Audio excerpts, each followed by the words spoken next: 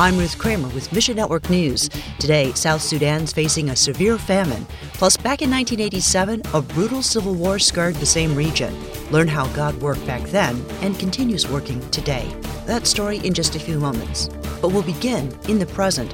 2021 is a critical year for South Sudan. World Concerns Joshua Bundy tells us. In the next 2 months or so, about 60% of the total population of South Sudan is expected to be food insecure. The World Health Organization says acute malnutrition will be the leading cause of death for children under 5. About 1.4 million children under 5 years are likely to get into malnutrition, which is the highest number since 2013. Experts say South Sudan is on the brink of famine, facing the highest levels of food insecurity and malnutrition in a decade. The United Nations is already preparing food aid for the upcoming rainy season. It's rainy season. It begins around June all the way to October. Local churches are readying their supplies too, with support from World Concern. Our desire is to minister the love of Christ within those particular areas where people are neglected, very few people are able to reach them,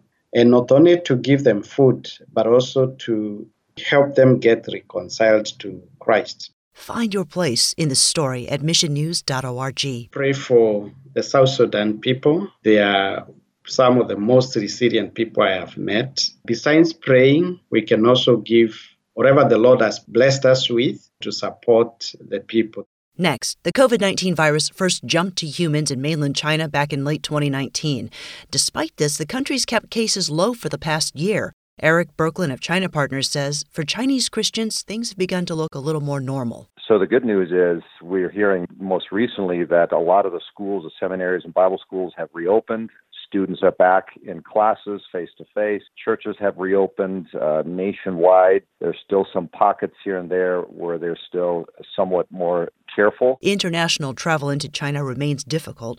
Berklin doesn't expect to be able to visit until 2022. But China Partner remains connected to Chinese believers. As far as on-the-ground ministry is concerned, that's continuing all over China amongst the unregistered churches, the registered churches. They're just moving forward. Many people have come to faith through this pandemic. Of course, fear was a major motivation for many people. And so the church stepped in and was able to really help out and serve maybe in local hospitals and senior living facilities. It was pretty remarkable how God used this pandemic to glorify himself through the local church in China. Praise God for the faithfulness of Chinese Christians and pray Jesus would give them wisdom as they tell his story.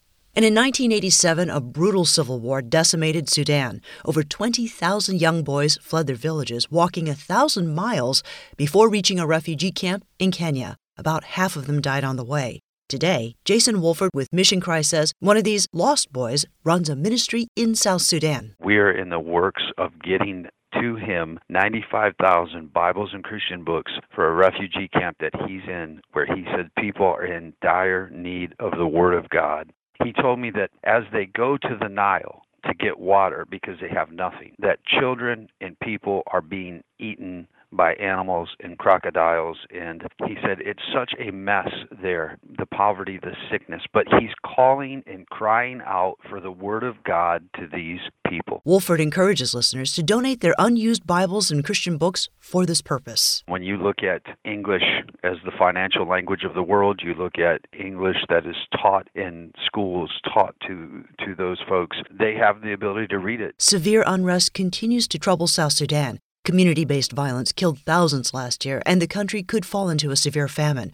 Pray God would work in the country and that many would find their hope in Jesus. Thanks for listening to Mission Network News, a service of One Way Ministries. MNN depends on you, our listener, for support to keep bringing you the news and helping you find your place in the story of the Great Commission. So would you consider joining us today? Look for links at missionnews.org. I'm Ruth Kramer.